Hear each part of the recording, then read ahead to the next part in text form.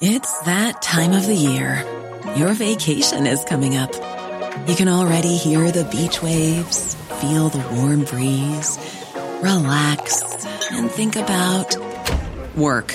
You really, really want it all to work out while you're away. Monday.com gives you and the team that peace of mind. When all work is on one platform and everyone's in sync, things just flow. Wherever you are, tap the banner to go to Monday.com. Hey, I'm Ryan Reynolds. Recently, I asked Mint Mobile's legal team if big wireless companies are allowed to raise prices due to inflation. They said yes. And then when I asked if raising prices technically violates those onerous two-year contracts, they said, "What the f*** are you talking about, you insane Hollywood ass?" So to recap, we're cutting the price of Mint Unlimited from $30 a month to just $15 a month. Give it a try at mintmobile.com/switch. $45 up front for 3 months plus taxes and fees. Promo rate for new customers for limited time. Unlimited more than 40 gigabytes per month. Slows full terms at mintmobile.com. Welcome to Talking Business, a podcast produced by Acast in Melbourne, Australia. I'm Leon Gettler. My job is to review and monitor the week's news in business, finance and economics. I bring it all to you every week.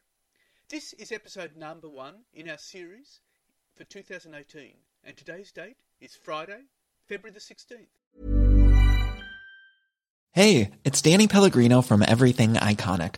Ready to upgrade your style game without blowing your budget? Check out Quince. They've got all the good stuff, shirts and polos, activewear, and fine leather goods, all at 50 to 80% less than other high-end brands.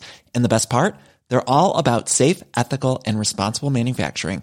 Get that luxury vibe without the luxury price tag. Hit up quince.com/upgrade for free shipping and 365-day returns on your next order. That's quince.com/upgrade. Hey, it's Ryan Reynolds, and I'm here with Keith, co-star of my upcoming film, If, only in theaters May 17th. Do you want to tell people the big news? All right, I'll do it. Sign up now and you'll get unlimited for $15 a month and 6 months of Paramount Plus Essential Plan on us. mintmobile.com/switch. Upfront payment of $45 equivalent to $15 per month. Unlimited over 40 gigabytes per month. Face lower speeds. Videos at 480p. Active Mint customers by 531.24 get 6 months of Paramount Plus Essential Plan. Auto renews after 6 months. Offer ends May 31st, 2024. Separate Paramount Plus registration required. Terms and conditions apply if rated PG.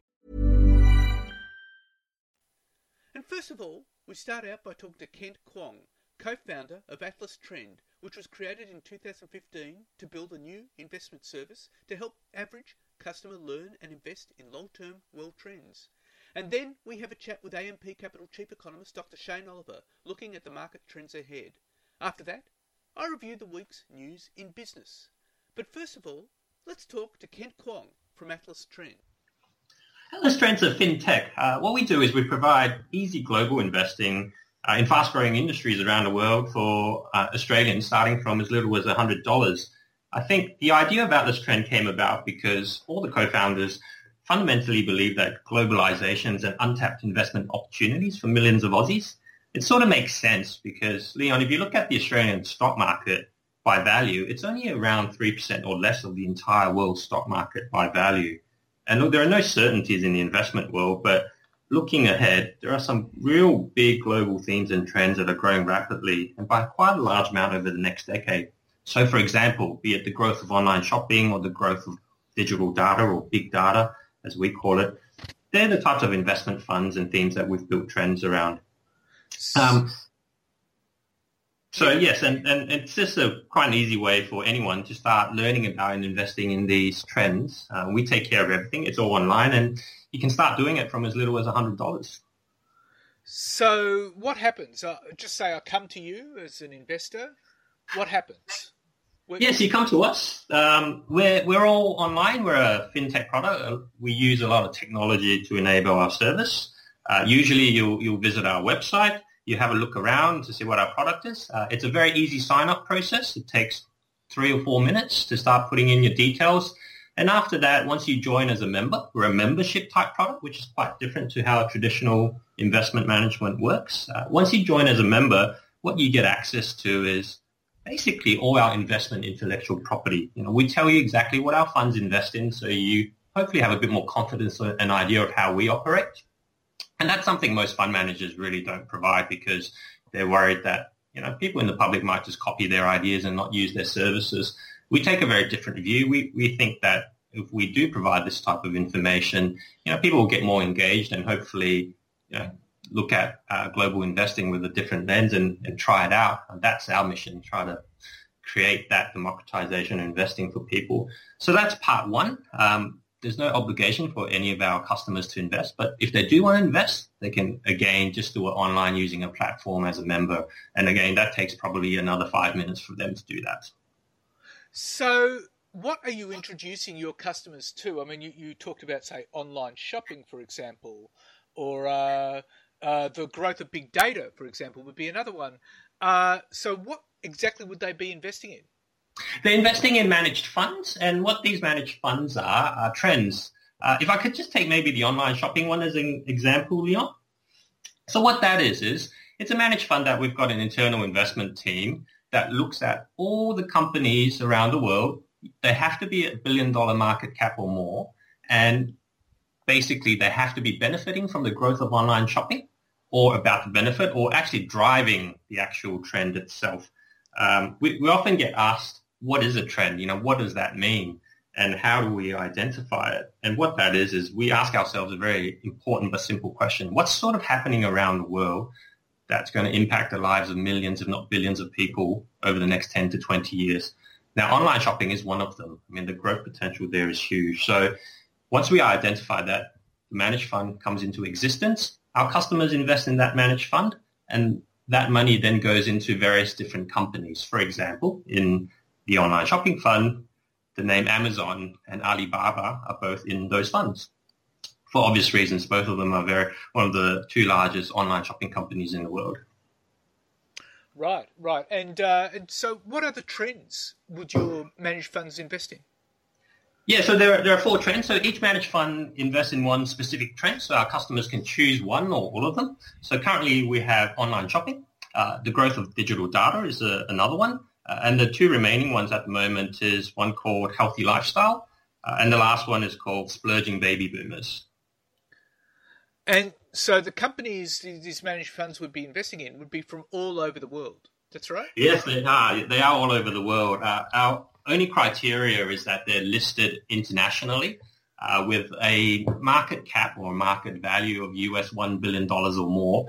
So the investment universe is actually around 5,000 companies around the world that sort of fit that description. So there are a lot of them, but we do a lot of the hard work to distill that down into a more manageable number and then invest in those specific companies that are doing well because of these specific long-term themes or trends.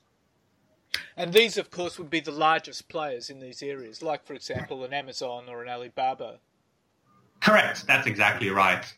We don't tend to invest at the sort of smaller end of companies that perhaps might be a little bit riskier. We feel that there's enough growth prospects, a lot of growth prospects in these larger companies. So, for example, Amazon, which is worth several hundreds of billions of dollars, probably not far from $1 trillion soon in Aussie dollar terms, is still growing revenues at 30-40%, which is astonishing when you look at the size of that company. Right.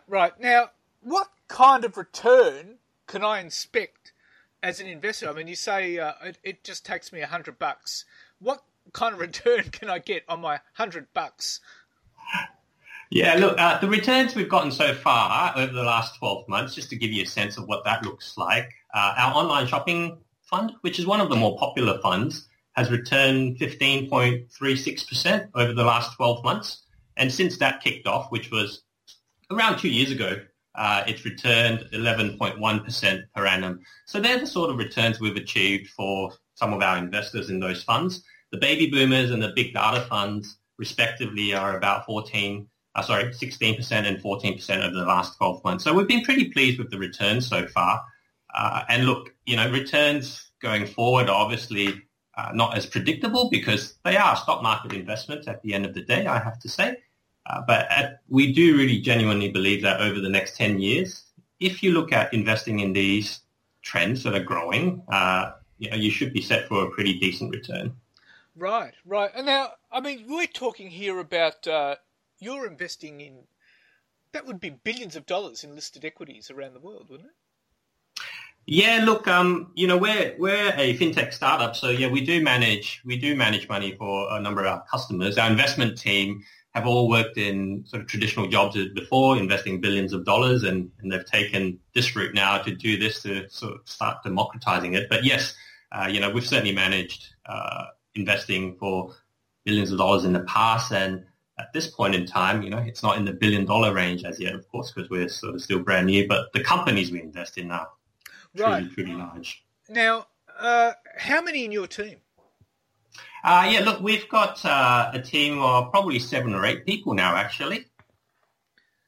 Right. Okay. And so they've all got years of experience in this area. Yeah. Look, all up at the investment team probably has over 50 years of investing experience. So we sort of all lived overseas for a little bit of time, for a number of years, and we came home a few years ago and wanted to do something that was a little bit more transparent and fair, and start bringing technology to the industry so we could help more and more people invest. Right. Now, so tell me, what are the other big trends that you'd be looking out for now? I mean, you've named a few. What are the other ones on the horizon? Yeah, look, the other ones on the horizon, I think quite a popular one is that we're really, really looking into potentially launching quite soon is clean energy, clean disruption. All the research that we've done to date suggests that over the next 10 years, the way that power is generated is fundamentally going to change. The cost of solar in a number of countries is actually cheaper than the cost of generating electricity from traditional sources.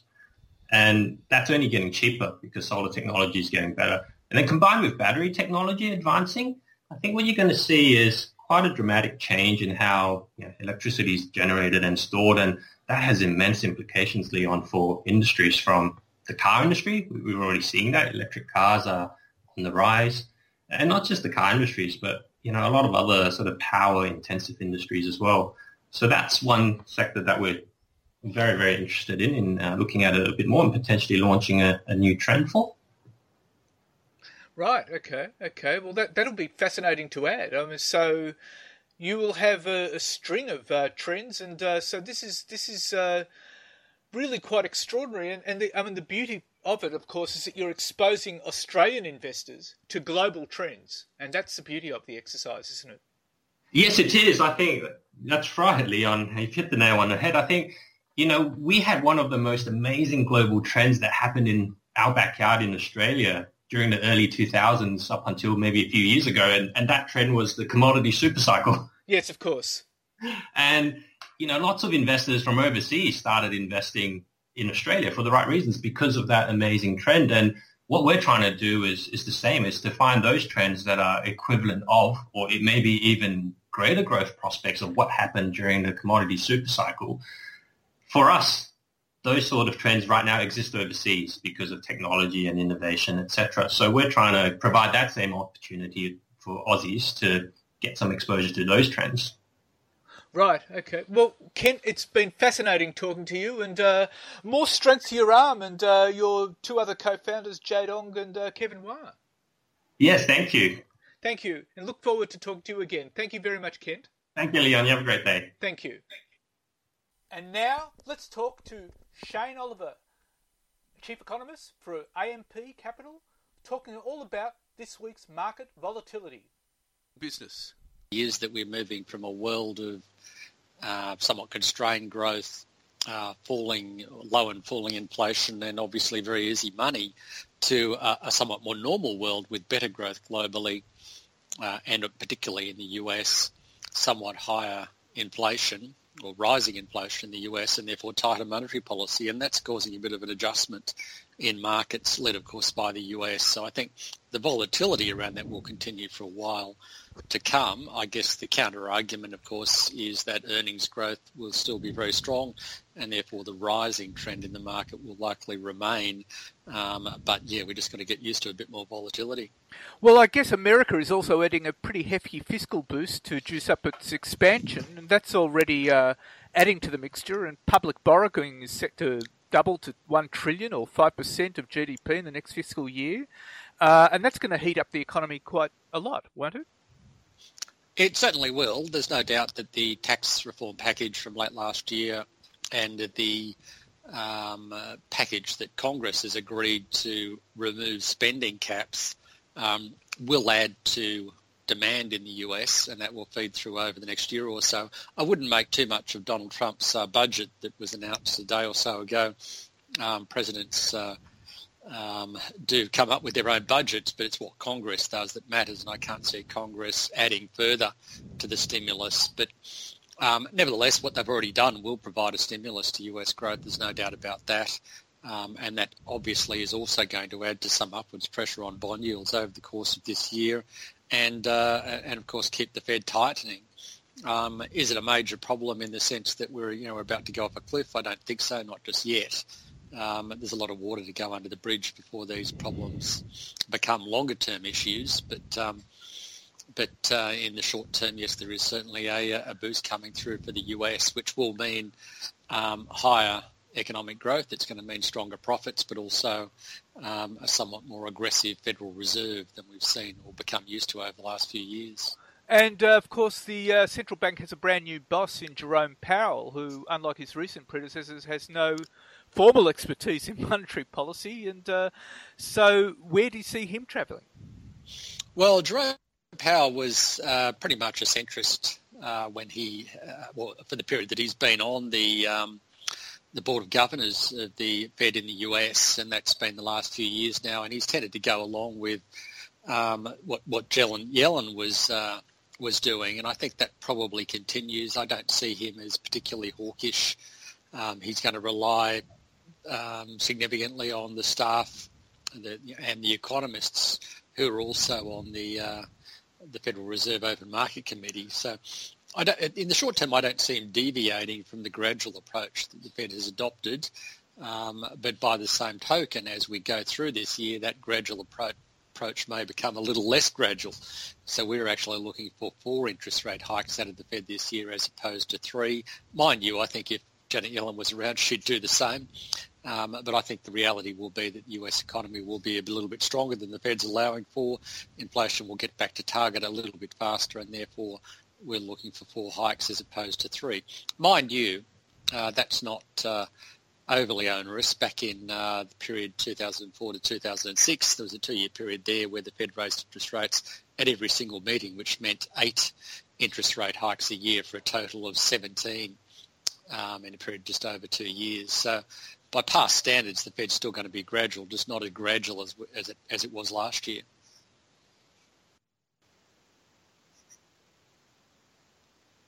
Hello? Yes, but doesn't it?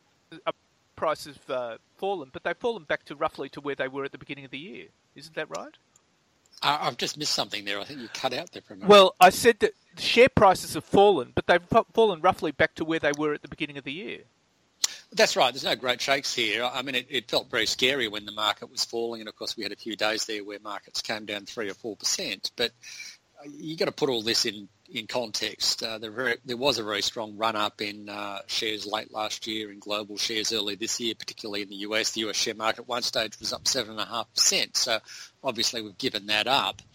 But I think what we went through last year was a relatively unusual period in the case of the US. So Australia, Europe, Japan all had 5 to 7% corrections through the course of last year, usually around the middle of the year.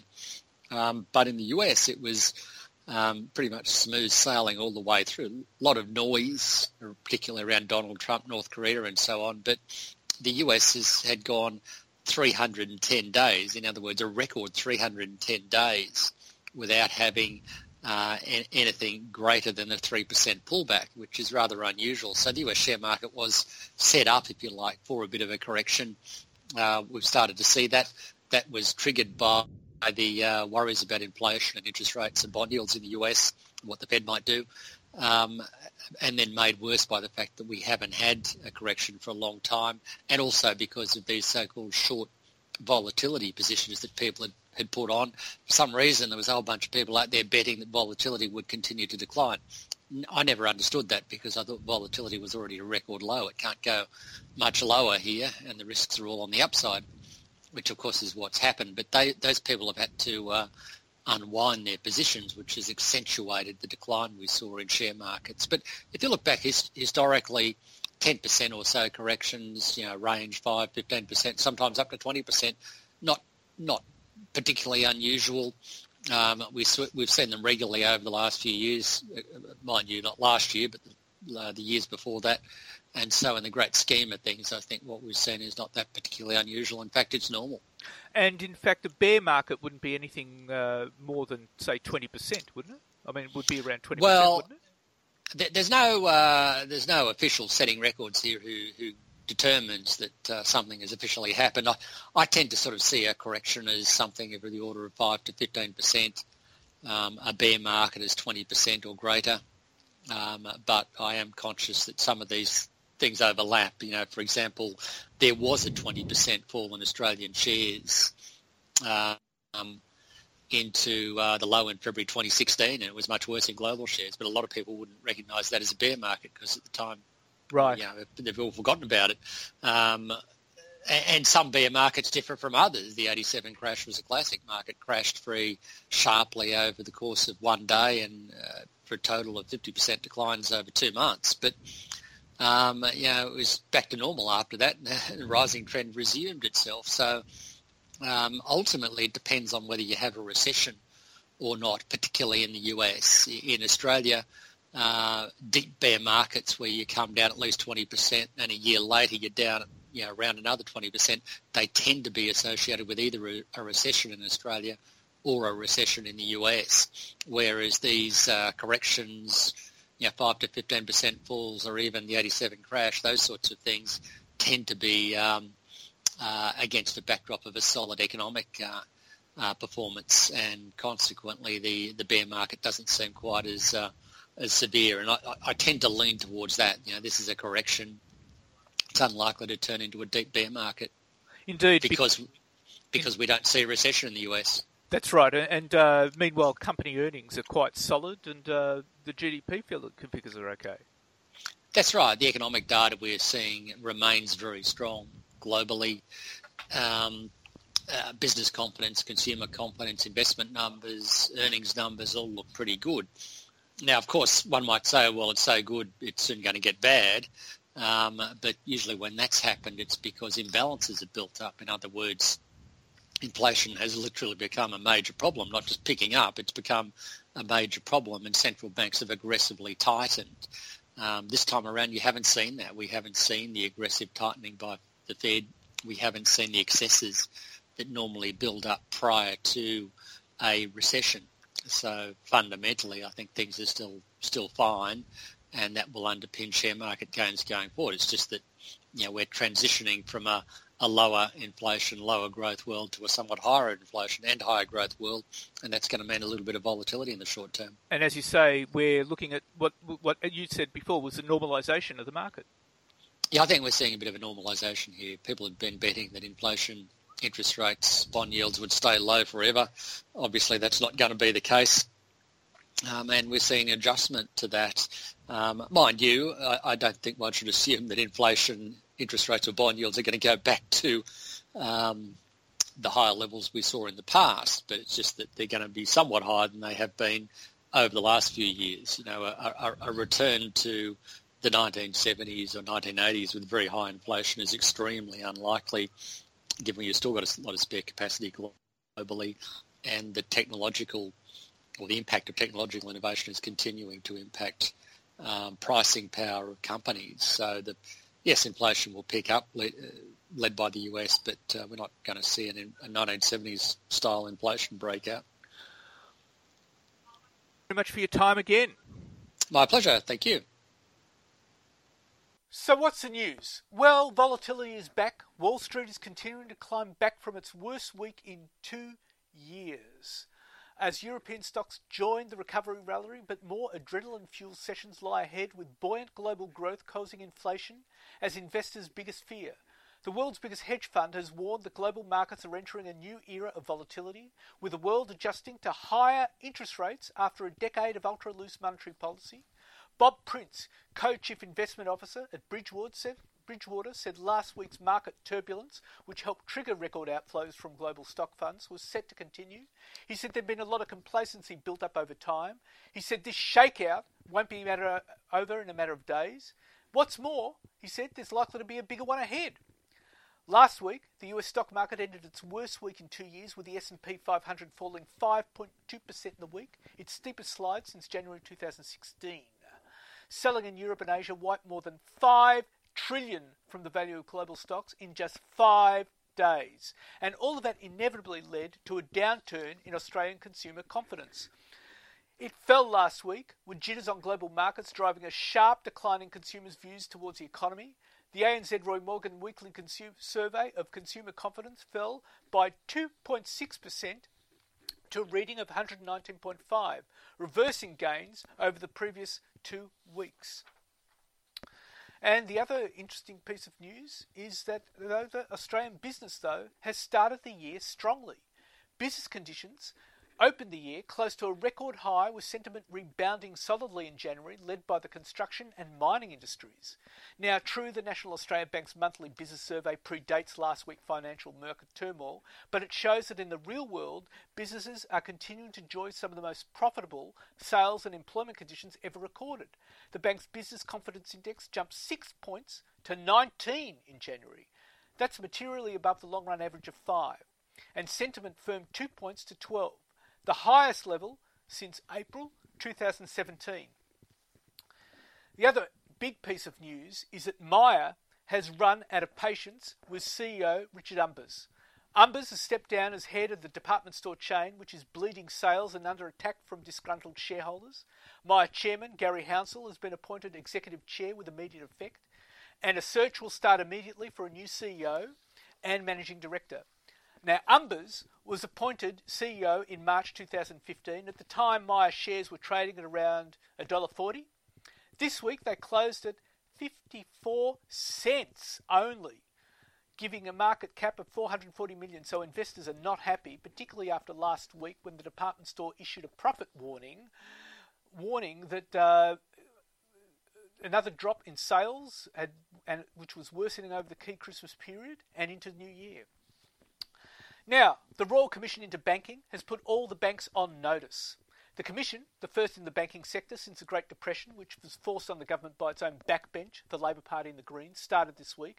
And the head of the Royal Commission got stuck into the way the banks have been dragging their feet, providing a dirty laundry list detailing their misconduct.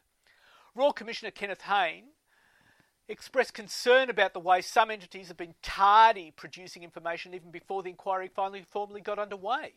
Now, all the big financial institutions, including the big four banks, Macquarie, AMP, have been asked to provide the Royal Commission with a 50-page submission detailing cases of misconduct since 2008.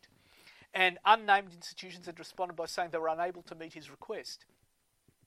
And even a revised time frame had been too difficult for some firms. Now, Haynes said he's going to come after them if they keep that up. And the first round of hearings is expected to begin in a month's time. And the profit reporting season is well underway, so here are the latest company reports. JB Hi-Fi posted a 37.4% jump in first half net profit to $151.7 million. Horizon's net profit jumped 52% in the 6 months to December to $281.5 million. Global packaging company Amcor posted a 15% rise in half-year net profit to US $329.7 million. That's Aussie $461.6 million. NBN Co, the company responsible for the NBN rollout, reported its revenue for the 6 months rising to $891 million, more than doubling the $403 million it reported a year ago. Bendigo and Adelaide Bank reported first half cash earnings rising 11% to $225.3 million. Protective gloves and clothing supplier Ansell reported a 500% plus rise in net profit of US $428.2 million. How'd they do 500%? Well, that's because they picked up $411.5 million from the sale of their sexual wellness business, their condoms. ASX listed wealth management company Challenger's net profit for the 6 months slipped 3% to $195.4 million. Transurban's interim net profit almost quadrupled to $331 million. There's money in them toll roads. Hearing implant maker Cochlear's net profit in the 6 months fell 1% to $110.8 million. Boral's net profit for the 6 months jumped 12.8% to $173 million. Now, Fletcher Building Accountants' losses from its troubled buildings and interior division increased by $486 million to a total expected loss of $660 million this financial year. And Chairman Sir Ralph Norris is stepping down, and Fletcher shareholders are not going to get an interim dividend. Insurance giant AIG's first half insurance profit rose 23.5% to $551 million. Computershare's profits up 14% to $171.2 million. Domino's Pizza Enterprises, the interim net profit is up 17.3% to $58.7 million. Oil and gas producer Woodside posted 18% increase in full-year net profit to US $1.024 billion, which you'd pretty much expect with the way oil prices are going. Goodman Group's statutory profit fell 2.5% in the 6 months to $542.7 million. Aurora's net profit rose 12.7% to $103.8 million. Dex's first half net profit jumped 39.3% to $997.1 million. Blood products giant CSL's half-year net earnings jumped 31% to US $1.086 billion. Vicinity Centres' first half net profit fell 16.8% to $755.9 million. And Folkestone Education Trust reported a 19.9% fall in its interim net profit to $54.4 million. Ridley has delivered a slide in first half profit to $12.5 million, down from $4.1 million a year ago. Retirement village operator Avio's first half profit rose to $149.3 million. That's up from $121.2 million a year ago. Lifestyle Communities' net profit after tax for the half year rose to $15.8 million from $12 million a year ago. And Villa World says it's on track to post a full year profit growth of at least 10%. That's despite delivering a drop in its after-tax profit for the half year of $17.3 million. And that's it for us this week at Talking Business. Looking forward to bringing you all the business news, finance news and economics news next week. And in the meantime, you can tune in to us on Twitter at TalkingBizBRZZ or on Facebook. Take care, and we'll talk to you next week. Hey, folks, I'm Mark Maron from the WTF Podcast, and this episode is brought to you by Kleenex Ultra Soft Tissues, your ally to help tackle your allergy symptoms this season. I love the change of seasons, but nobody loves pollen and all those other things floating in the air that make you sneeze during this nice weather. Kleenex Ultra Soft Tissues are hypoallergenic and allergist approved, so fight back against watery eyes and runny noses without worrying about irritating your skin. For this allergy season, grab Kleenex and face allergies head on. Hey, folks, I'm Mark Maron from the WTF Podcast, and this episode is brought to you by Kleenex Ultra Soft Tissues, your ally to help tackle your allergy symptoms this season. I love the change of seasons, but nobody loves pollen and all those other things floating in the air that make you sneeze during this nice weather. Kleenex Ultra Soft Tissues are hypoallergenic and allergist approved, so fight back against watery eyes and runny noses without worrying about irritating your skin. For this allergy season, grab Kleenex and face allergies head on.